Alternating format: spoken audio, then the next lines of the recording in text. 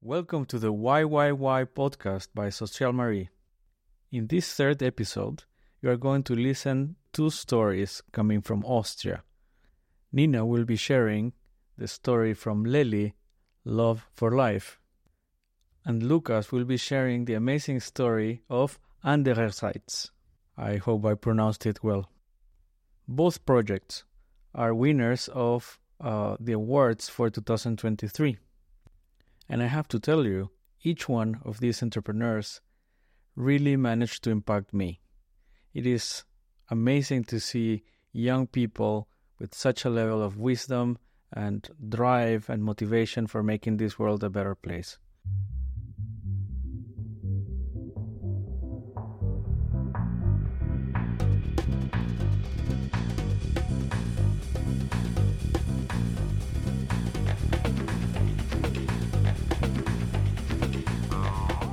Hi, I'm Nina, living and working in Graz as a psychotherapist, and I'm the founder of the Lely Day Center.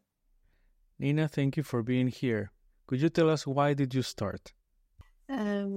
So why did I start? Maybe that sounds a little weird, but I simply felt like it's my call to start. Because back then, as I nearly have finished my law studies, I recognized that my energy and my interest is more and more in focusing on people and their behavior, to understand them and to understand me and support them and cultivate healing spaces for people who are struggling from mental health issues, and for myself to believe that hurt people and heal people, as I said before. So I decided to finish my law studies and started my psychotherapy study at the same time.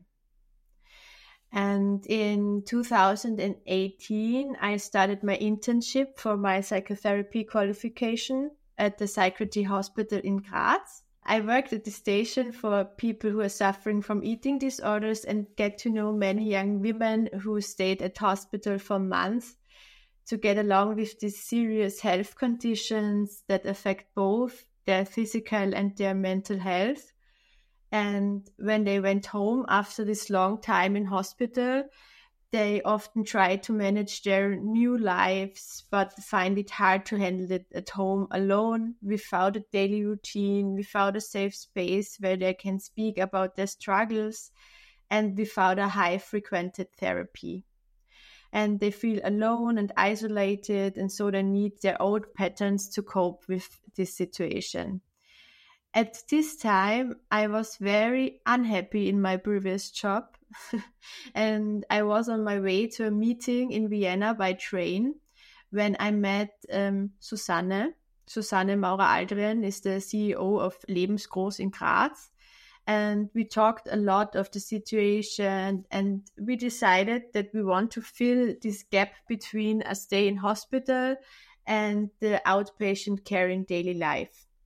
And this was how the Lely idea was born. Super. So I have curiosity about what you mean by healing spaces. I don't know if you could say a bit more about it. With healing spaces, I mean a safe space where people can come and just be as they are. They don't have to be anyone. They don't have to work. They don't have to try to be someone they don't really are. And this could be if there are people in the space who are good to them, who mean good to them.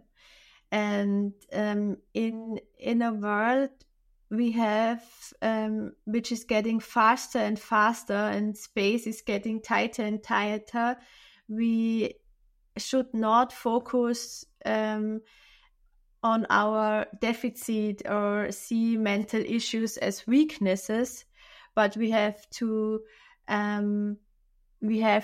see them as very intelligent ways for people to cope with their life situations. And we need time to digest our experiences in a world with multiple crises and so much data informations on social media and media in general, so that we need time to digest these informations and these experiences, because digesting leads to integration. And if we don't have this time or a safe space, we store these informations and we get jammed up with the stuff, and pressure is getting higher, and then we feel like drowning in this world, or like we have to control everything because we can't feel safe anymore.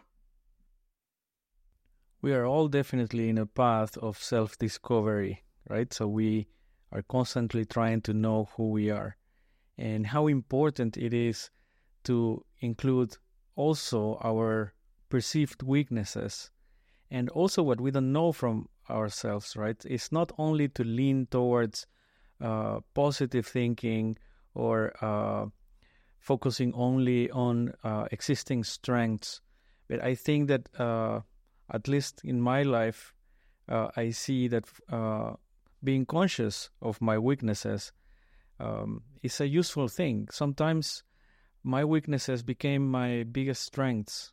They just needed some development. Yeah. And many people think to work with or to deal with your mental health issue means you have to think positive or you have to be happy again. But I think it means that you have the braveness to be brave enough to sit with your messiness, because these feelings are the feelings we don't want to have. We have to cope then. But if you can learn to regulate yourself with a safe person next to you in the beginning, to co-regulation, you can learn to sit with the messiness and with the bad feelings. And if you can handle them, you can be happy or positive even more than if you don't want to feel these feelings. I read somewhere that we are like moths. You know what a moth is? No? Is this kind of a butterfly that are at night, Yeah. Mm-hmm. right? So and they go to the light, right? So if Yeah. you have the light there, they're going there. Yeah. And they are so attracted by the magic of the light that actually they end up burned. The person that was telling this, the moth story, said that humans are very much like that we are very much like moths, but the light is what we think is good, is what we know. And we think that what we know is right, is correct. We cannot see that it's incomplete, right? And we cannot see that the darkness, so what we don't know, is also part of who we are. Yeah. Because there are parts that we don't understand about ourselves. There are parts that are not conscious about ourselves. Therefore, as soon as we feel that there's something in me, we escape from it and we run to the light. We run to what is positive, and then we cannot understand why are we burning out. Yeah. Right? And it's because this constant effort to not accept who we really are as we are, and trying to lean towards what feels right. Yeah. And I think you have to embrace both the light and the darkness. Nina, why do you think Lely is a successful initiative? There are many points, but the first one I want to mention is that we focus and we see the person behind their coping mechanism, their firefighter, as we call them. And we focus on their resources, on their healthy parts, and not on their deficits or their failures. We hear them and we see them and we support them where they are, no matter how hard they're struggling at the moment. And beside the therapy on the behavior level, like eating, not eating, something like that, we concentrate on the person behind the symptom, eating disorder. I always say the most important thing to learn is an eating disorder is not about eating. And this is why Lely tries to develop a trauma-sensitive treatment for eating disorders with an existential view of humanity. So we see the person and not the illness. And Lely is the first facility of its kind in Austria, who try to close the gap between this inpatient and outpatient treatment. And we try to reconcile therapy in and everyday life. So we try to manage therapy programs to fit in the life of the people and not the way around.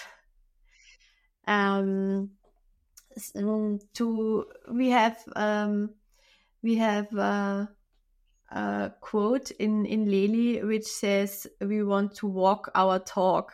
So we want to live what we are talking, and we want to live and train the things we say to our participants ourselves.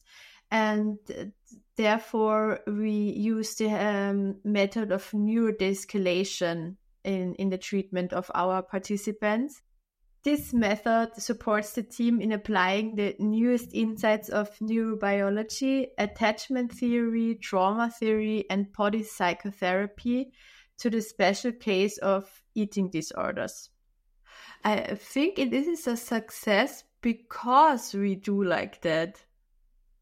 Because we see the people and we don't want to fit them in the programs, and it's just a new point of view in eating disorders and in mental illnesses in general, because there are many programs that focus on the behavior.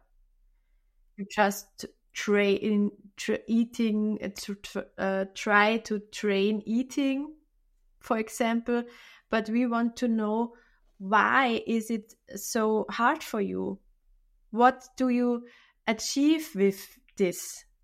What is your why do you need this coping mechanism? What is the intelligent part of it? Because I think it is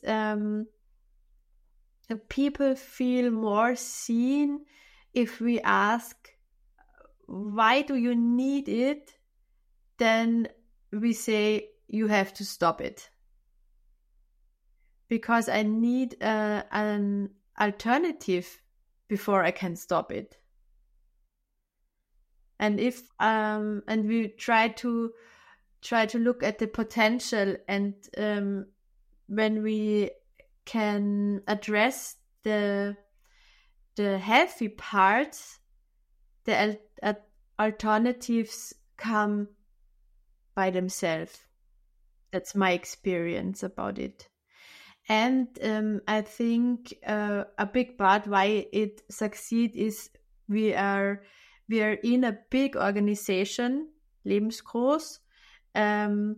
We are part of them, and Lebensgroß is an organization who cares a lot about being together, being connected, to support. And that's why Lely is part of a system which tries to cultivate healing spaces. And in terms of business model for example, and the difficulty of raising capital or funding the initiative? I think it's good to be part of a bigger organization for these cases. And it was in 2020 when we tried to begin the fundraising, and we thought it will be harder. And I think it was the right time, because in the pandemic, the eating disorders exploded in hospitals.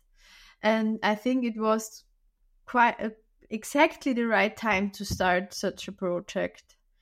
And now we're in the next funding period for the next 3 years. And it wasn't it wasn't a problem, because I think everyone sees what we're doing and that people need this place. Why to persist? What is motivating you to keep your work? What is I think I see it as our mission as society, to cultivate safe spaces where people can feel safe and connect and heal.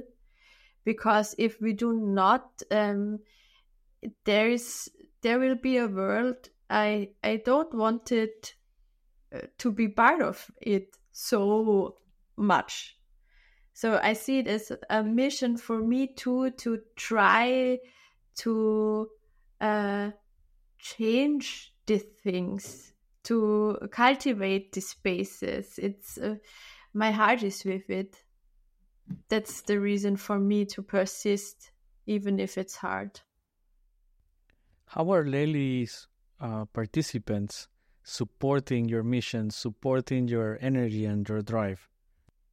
They tell us that Lely is this place for them.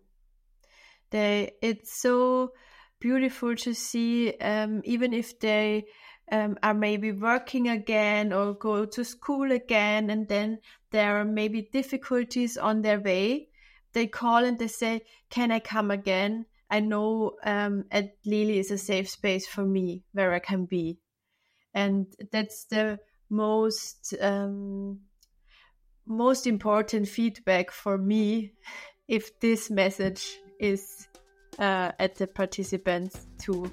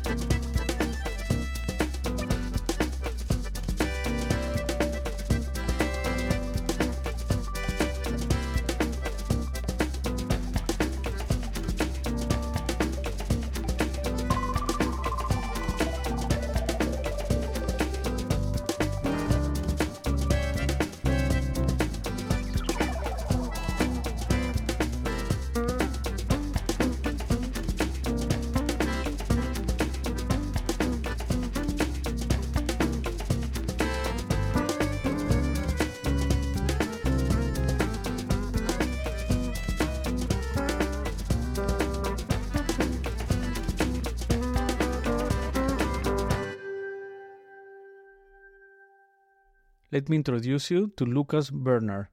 He represents an initiative called Andererseits and is a prize winner for 2023 from Austria.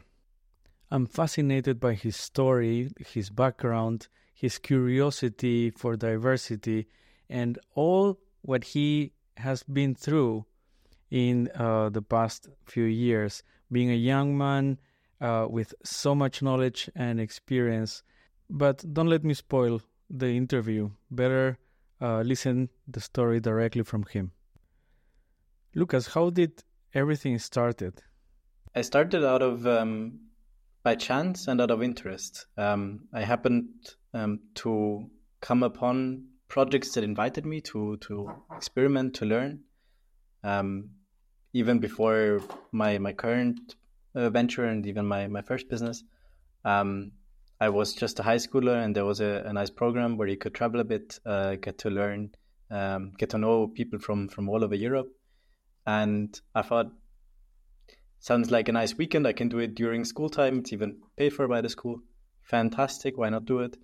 And half a year later, I'm at the 7th conference, and I'm talking to an Armenian friend and Azerbaijani friend at the same time, which is the magic of those conferences, that you can have the two of them standing next to each other and having a conversation. And I'm realizing, okay, this is fantastic. I want to try and create such spaces myself. And then it was a youth organization, was called the European Youth Parliament, and it gave you a lot of opportunities to experiment and to get into positions where you can actually affect the organization for everybody else as well, because the oldest people in the organization are 25, 26. And I realized, okay, I had this really cool opportunity. And the people who created this opportunity for me, they're only 1 or 2 years older than me. So if I want somebody else to have this opportunity, then I need to organize a conference. And I started to look at, okay, what do I actually need to do in order to create such a conference? And again, there I was very lucky because I had a few mentors and I had a support network. And that showed me the lessons they learned without telling me that that's the way I have to do it. And they gave me the confidence to try it. And so I learned a lot of things in those years. And I learned that I am very good at taking ideas that are out there and helping to make them a bit broader, to make them more accessible, and to put them on a more midterm basis. So my biggest theme was always having the medium term in mind, because in the long term there's so much uncertainty, you can't really plan for it if you're doing something innovative. In the short term, yeah, sure, that's what comes to mind first, but let's focus on the medium term. And then again, I was very fortunate in that sense. I was able to study, I was able to learn a lot, to get to know the world a bit, do an exchange, travel to different countries. And then I also started the first small business. We realized that this business did not really make any sense, so we shut it down after only a few months.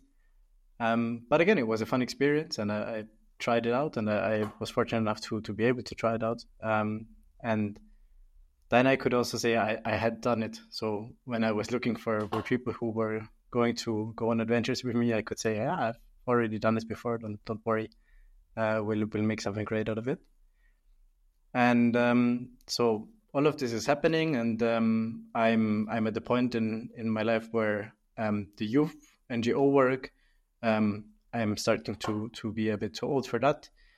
And I'm starting to finish, or I'm getting to the end of my degree. So I realized, okay, I know the theory, and now it's time to find something that I want to spend the next few years on. And but I thought the project's gonna be coming around eventually. I'll do some internships, whatever. I'll go on an exchange. So I went on an exchange, and a few months in, COVID hit, and everything was cut short. So I had to come back home, and I realized, okay, what do I do now? I don't really have a plan. Let's look at what people around me are doing. And then I found a friend of mine, a former friend of mine, who started this wild experiment of having journalists with and without disabilities collaborating on quality pieces. And I thought, okay, that's a great idea. They're already doing great work. But at that point, they by themselves already realized, okay, we are there is more to this idea, but we don't really have a structure to make this work in the medium term again. And they put out a public call, who wants to help us with organizing and raising money. And a few phone calls later, and I was involved in the project. And from there on, it grew to now the venture that is at the center of my life, and that's also defining my career, in the middle of innovation and societal impact. So it's less that I thought I want to make the world better. It's more that I thought this is really fun, this is really innovative, I can apply my skills to this, and at the same time it's work that's also quite rewarding. And again, I had the luxury of starting this venture found me before I had the economical pressure of having to survive, because I was still in uni, so I could try it out. I was a volunteer at first for an entire year, before we got the project to a point where we said, okay, there is so much behind this idea. Let's make this into a venture. You are definitely attracted to people, to diversity, and to politics. Am I right? No, I think that's very much true. I was always curious about people who had a different reality in life than my own. And I first found that with people abroad, even though thinking about it now, like, those were all people who could afford to travel abroad. So it was still people from a similar socioeconomic background, but still from a different national background, a different cultural background. We have a common interest. That interest was making cross-cultural connections. And so it was always interesting for me to find out, okay, what's life like for them, and what makes a project special is when it works for them as well as for me. And now my main work and my main dedication and time and energy and resources, they go into the field of journalism, which I never really particularly had in mind for a future career. But then I realized, okay, this is very much related to how we as a society work, how we discuss important societal issues, and also how we communicate cross-culturally to some extent. And then also the topic of disability in connection with that, it's again a reality in life that's different to my own. But for us, the main concept that we discovered or just realized is that an inclusive workplace is a workplace that respects individual needs. So if I, for example, am a wheelchair user, then I need a desk that I can modify, that I can lift up or put down, depending on my need at the moment.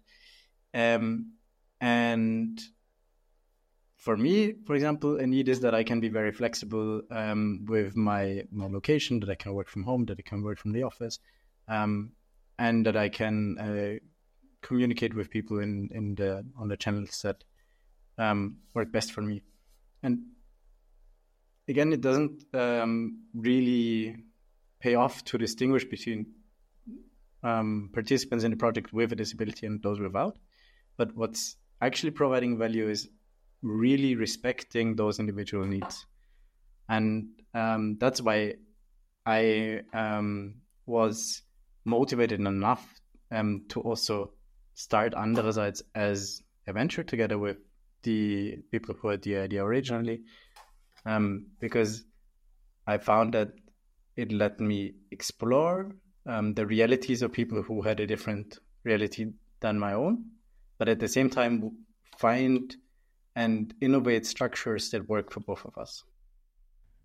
I believe that the path of entrepreneurship is a path of self-discovery, and that self-discovery includes what we like of us, our strengths, and what we dislike about ourselves that can become strengths as well, but we need just to pay attention. At the end, social entrepreneurship, social impact, tech entrepreneurship, or any other practice of business brings us to this realization that if we really want to experience our potential, we need to get to know ourselves. And that means accepting what seems to be a weakness that might transform into a unique strength.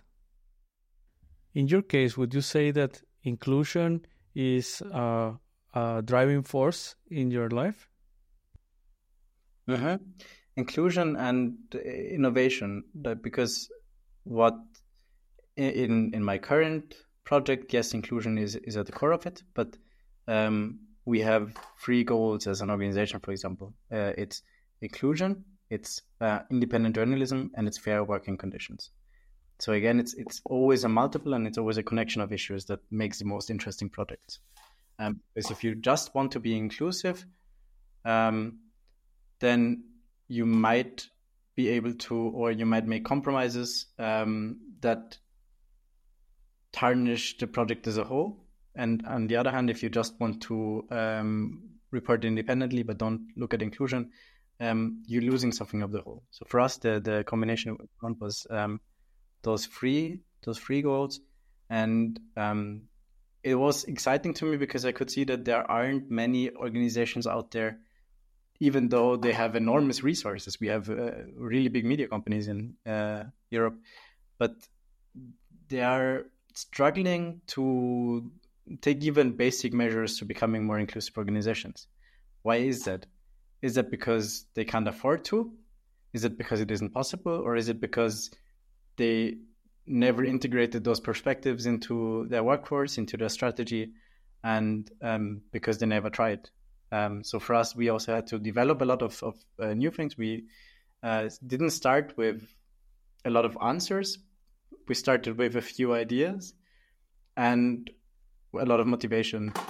So I think, especially for social entrepreneurs, when they find something that they would do as a volunteer, but that also has an impact, that's always a good indication that there might be a social entrepreneurship project in there. Because to truly achieve impact on a broad or deep scale, you need some sort of organization, you need professionalism. But then to persist through the challenges that are particular to social entrepreneurship, it needs to be something that is close enough to your heart that you are motivated enough to go through those challenges. I think that for social entrepreneurs, it is easy to get moved by our enthusiasm and our willingness to solve social issues. But at the same time, it becomes easy to forget about business models and creating structures that will build solid foundations for our initiatives. And about finding your role, I'd say, because for me, again, I'm not an expert in inclusion. I'm not an expert in a lot of things, actually. And I don't have a lot of answers, but I can help people who have those perspectives make their voices heard, and also translate those voices into a strategy that is actionable. So there is hardly ever any venture that is really only driven by one person, but often you have facilitators, catalysts, I'd say, in organizations that can then amplify ideas that are already out there. And that's, I think, what distinguishes also social enterprises from, I'd say, hobby projects, is that you are willing to take back, I'd say, your own view and open yourself up to what is out there and what also works under the conditions of real life. Why do you think your current project is successful? Why did it work? So on a broader perspective, or with a broader view, Andersets works because we actually fulfill a need that has been out there for a long time, but that hadn't been recognized. So we do a lot of user innovation, we do a lot of user research, and we identify that we have three main levers of impact. One is internal. So the journalists that come work for us, often they're young journalists, and that then train with us. Because if you're a journalist without a disability, there's hardly ever the chance to work with somebody with a disability. So this inclusive collaboration is also that you need to learn. If you're a journalist with a disability, then a lot of the traditional educational paths towards journalism are closed to you.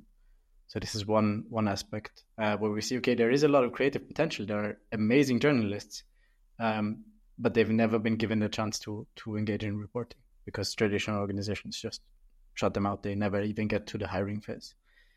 And then on the readership side, you can see that there are a lot of readers. So in the Austrian population, for example, you have around 18% who have a disability. It's a lot. And then everybody who knows someone who has a disability. So you have a lot of people who have actually some kind of touch point with disability. But there's really little authentic reporting from that perspective. So if I want to be heard and if I want to explain disability, I don't have a lot of resources. That's another need we fill. And then finally, if I am aware of issues of social justice, if I am aware of gender equality, of anti-racism, and then I look around and I realize, okay, I have a neighbor who maybe uses a wheelchair, but I'm too afraid to, talk to him because I don't want to say something bad, or I really don't understand his perspective on life. But I would like to, because it's a facet of the whole issue of social justice. Then it's very difficult often to do that in a personal context, and it's easier if you do it on a structured context through reporting. So that's the third need that we need. So there are existing needs out there that would actually be relevant to every media organization. That's also why we say in the long term, we want to make ourselves irrelevant, because every media organization should become an inclusive media organization. But in the medium term, we're the ones that are developing new methods of making it work and then of actually offering this. In other words, this venture is successful because it is addressing a need that has been ignored for a long time. Mm-hmm. And that has been around for a long time. It took us also 1.5 years to realize that actually all we do can be summarized in a sentence. If you engage with Andererseits, you can learn to understand and explain disability. That's the core need that we fulfill. And if you, after a while and after some experimentation, are able to find this specific point where you can provide value that doesn't need to be monetary value, then you have something that you can make into a big organization that can have deeper impact. And then the questions of business models, etc., they're enablers. So if you can provide value to a specific group, and if this value creates impact, for example, foundations could be a part of your business model. And if it is a monetary value, or if it's something that's close to existing products, so for example, you have a more sustainable way to travel, then that fulfills a new need, but also quite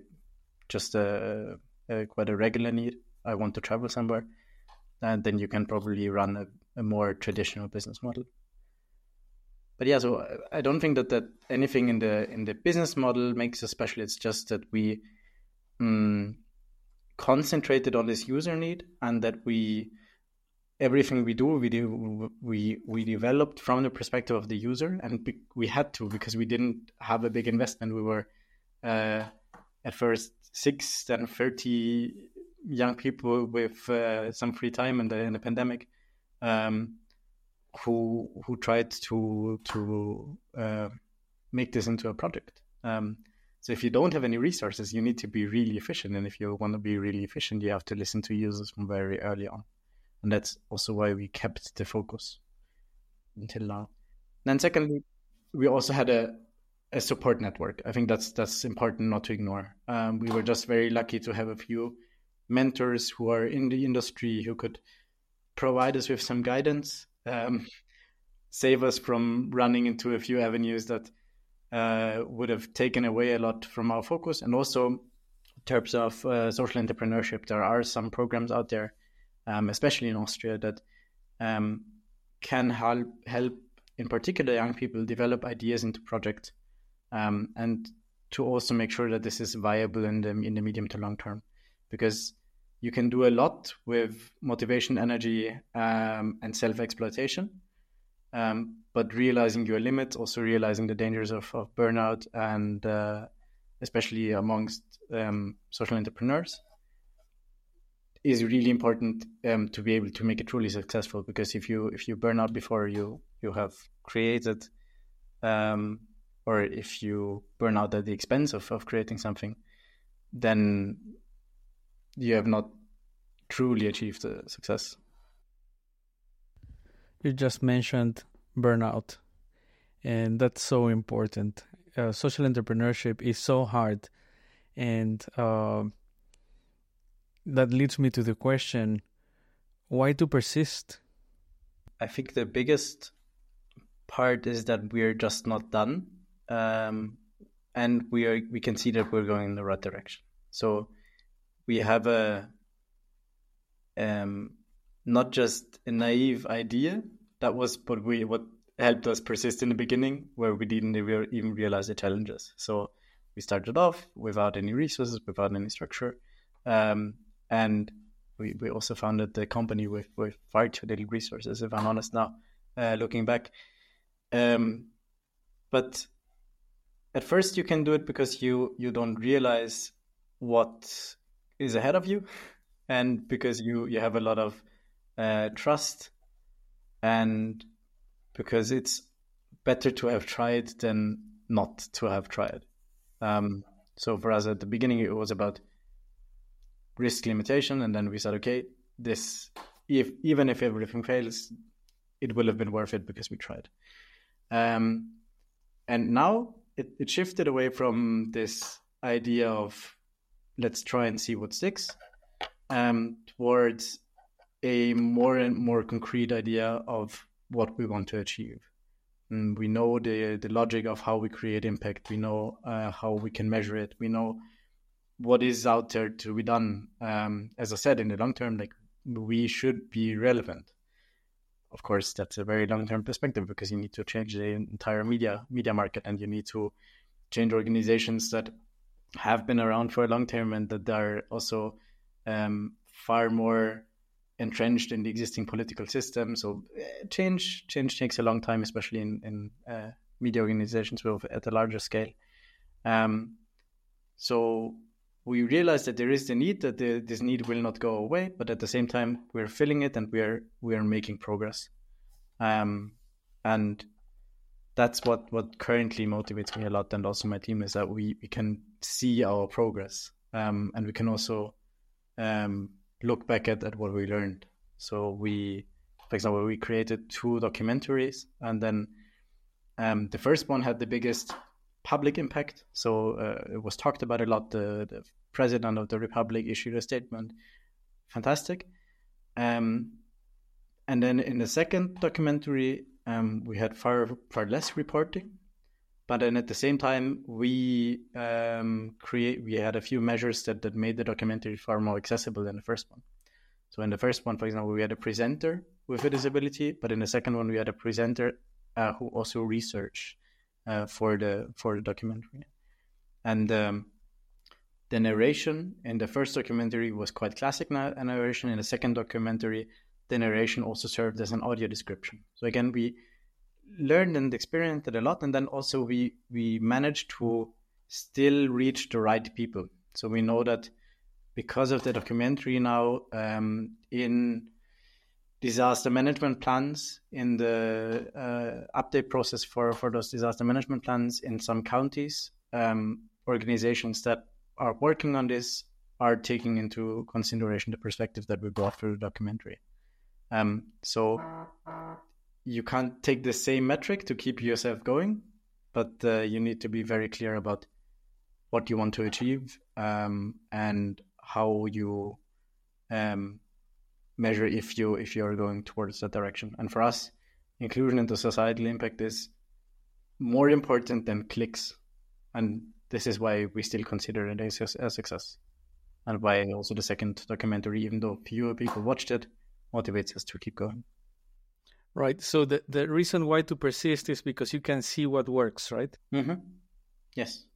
Lucas, thank you so much for sharing your story.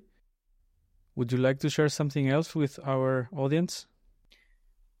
I just want to encourage listeners who are curious to go out and find the resources that are there to support them.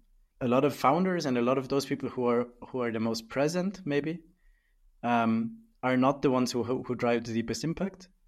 And a lot of people who have great ideas never tell them to anybody because they fear that it's a ridiculous idea, that they themselves can't make it a reality, or that somebody else will steal the idea from them.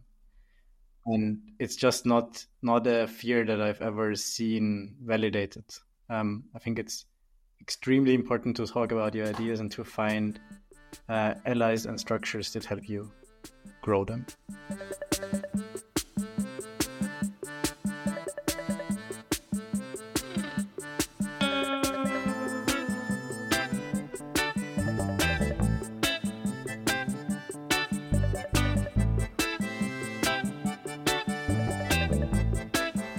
Would you like to listen the conversation between two experts that just listened the stories from Nina and Lucas?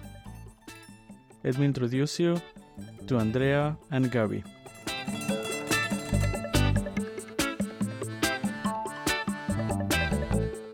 My name is Andrea. I'm social entrepreneur. I live in Croatia and I'm evaluator of Social Mari Prize. And I work in the area of social entrepreneurship. Gabi, can you tell us something about yourself? Yes, hello. So my name is Gabi Göbel. I am originally from Hungary. I currently live in Vienna and I'm working with NGOs and with academia and trying to connect the two. And I am a Hungarian evaluator for Social Mari. After listening to Nina and Lucas, what captured your imagination the most? So the first thing that struck me was the fact that EU youth networks, or just youth networks, how important they are. Because these are young people who are running their own social enterprises, but then on the other side, the networks, especially youth networks, provided them an opportunity to work, to grow, to experiment even a little bit. And actually that is a, let's say, first step in their professional career development and gaining experience. Anything to add? Yes, I also noticed that in a way, both of the speakers have a previous sort of professional trajectory or direction they went to, and then found something that was really a call or a purpose for them. Yeah, definitely. And also, one of the things that I realized when they were talking is that I think both of them didn't have their own business ideas. In a sense, they didn't come up with, wow, I have a huge, big idea. However, they recognized the opportunity among existing need into society, either through the friends, through other organization. But that is also something that is, I think, very, very important to strengthen, especially for young people. You can also add value to existing idea, and you can build the idea with your knowledge, skills, creativity, innovative approach, whatever. And then that can become a business, successful business that is, in this case, also socially driven and helps marginalized, excluded people. But the point is that don't be afraid of being part of somebody else's dream if you have idea and potential to add additional value. Yes, and Lucas says it that, so he's not an expert specifically on any of the themes that the project is focusing on, but he can add another aspect to it, and then the puzzle becomes somehow complete. And the other similarity that I found was that so they see beyond people's conditions. So one of the projects worked with people living with disabilities, and the other one is working with people with eating disorders. And both of them sees the person or the human being beyond those conditions that we all have to some extent. Maybe it's a disease, maybe it's a disability, but like maybe our less loved features as well. And then the idea of a society and also of these projects is that there are individuals who are trying to function as a community or a society on a larger scale, and then that means that you have to see the other human being. So both of them are very inclusive in that sense that you need to have different kind of point of views and allow people to join whatever you do or how you imagine making change. So what was also interesting, and the lesson and the information, the message that I got is we focus on healthy parts of people, of individual, not the difficulties that the individual has. And I think that was stressed by Lily particularly. However, when I listened to the other interview, I also realized that is the point, because they provide fair working conditions, inclusive workspace, which respects individuals. So I think this is also very similar to both projects, respect of people who are in any way different than, let's say, majority of society. Mm-hmm. What I often see related to these projects is that when there are these ideas to making good or change society in many ways, sometimes the call or the purpose is so strong that people can run projects for a while based on just their own enthusiasm and devotion. But on the long run, it's really, really important to have structure and to build the professional side or the business side of these projects, because most cases, otherwise they will not be sustainable. The point of social business is to take care of the problem of society or environmental issues, people issues, whatever. But they need to do it on a business way. So it is important to have this business side. But then on the other side, if we compare it to technological startups and all that, yes, social enterprises in majority of cases do care much more about people. And they care much more to help them to solve their problems. However, it's not rare anymore to have technological startups who are also social enterprises, because by their business model, product or service, they do provide kind of a service or product to people who are in need. So this combination of being taking care of people and doing your business, I think it's changing. I think the paradigm of business is slowly changing, not as fast as I would expect and I would wish, but basically it is slowly changing. Yes, I just wanted to add that this taking care of people, I think partly why it's important to have a business model is that you can take care of your own people working on these projects as well. So you have a structure, you have an idea, you can provide yourself as well. If you focus on Nina and Lucas more than in the ventures they run, do you find some common ground? What I think it's similar, and we partly mentioned it, and it is that they found their own momentum within these somewhat random encounters with people and with ideas. So they didn't have a definite idea of what they wanted to do. They wanted to do something that has value and purpose. And then I think Nina was talking about that she met someone by accident with whom she could team up. And then Lucas as well found a team and a community of people with whom he could develop more. And to add to that, after they started to be involved in these social enterprise stories, I would say the common thing between them is persistence and, in a way, stubbornness.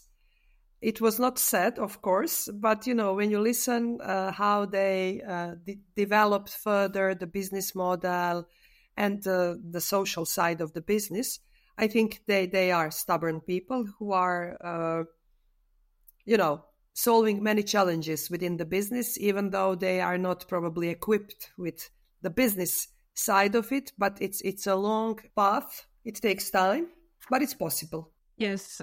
Also, this is what I heard between the lines when they were speaking, that this is what I have to do. This is right. This is important, without any question. And I think this is what is quite often the motor of these kind of projects, that the people are just convinced that they want to do it and that what they are doing is important. Using the stories you just heard as a framework, what would you recommend to any aspiring social entrepreneur or social innovator? I would recommend to talk to and meet like-minded people working on similar ideas, because it's one of the most important things that you see what others are doing and how they do it. And as Andrea already mentioned, or that the business idea or the business models are changing, there are more and more programs who are incubating and supporting these kind of specifically social entrepreneurships as well. But this type of innovative approaches and provide like a structure, background, or a business model that somehow can be adjusted to ideas. Yeah, and back to the beginning of our discussion, networking again, which is important. So that the advice would be go out, network with other people. As you said, Gabi, like-minded people. There are plenty of others who are thinking the same way as we are, or as you are. So I think that's one thing, talk about the idea. But also, I think what is important and in a way can be learned, but it is, I think, a matter of mindset. The fact that as a social entrepreneur, it's not just a service or a product that you are on the market with, but you also have responsibility and care about these people. So usually, traditional businessmen, they hire people for the money, which is exchange. But with as a social entrepreneur, you also hire people, but it's a different type of relationship being hired, especially if you are coming from the marginalized or vulnerable group of people. So this responsibility towards these people, I think it's a huge motivational factor for social entrepreneurs to try more, to do more, to be persistent, to be stubborn, to do whatever is needed to be able to provide longer the opportunity for marginalized, excluded people. Any final thoughts? I would just like to add a fact that I think Lucas mentioned, that he closed one business. So it's also, if you don't succeed from the first time, don't be afraid to try again and again. There are business people, there are entrepreneurs who failed many times. So it is kind of learning by doing. It is also sometimes necessary to fail to be able to learn out of it. Yes, and related to that, that's a process. So you can't really put yourself idea together with a business model, and then that's the key to success. But you have to, as you say, Andrea, like try out different formats or pieces of models or pieces of structures, and then you work your way towards establishing your project. That obviously sometimes includes failures or dead ends. Andrea, Gabi, thank you so much for participating. Before we finish, I would like to let you with a reflection. I heard the word failure and fear multiple times in this episode. So, what do you think is the role of failure for entrepreneurship? And what is the role that fear plays on it? I would let you thinking about it, and for the next episode, I'm going to come up with a short explanation of my experience with fear, failure in the context of entrepreneurship. Until then, be well.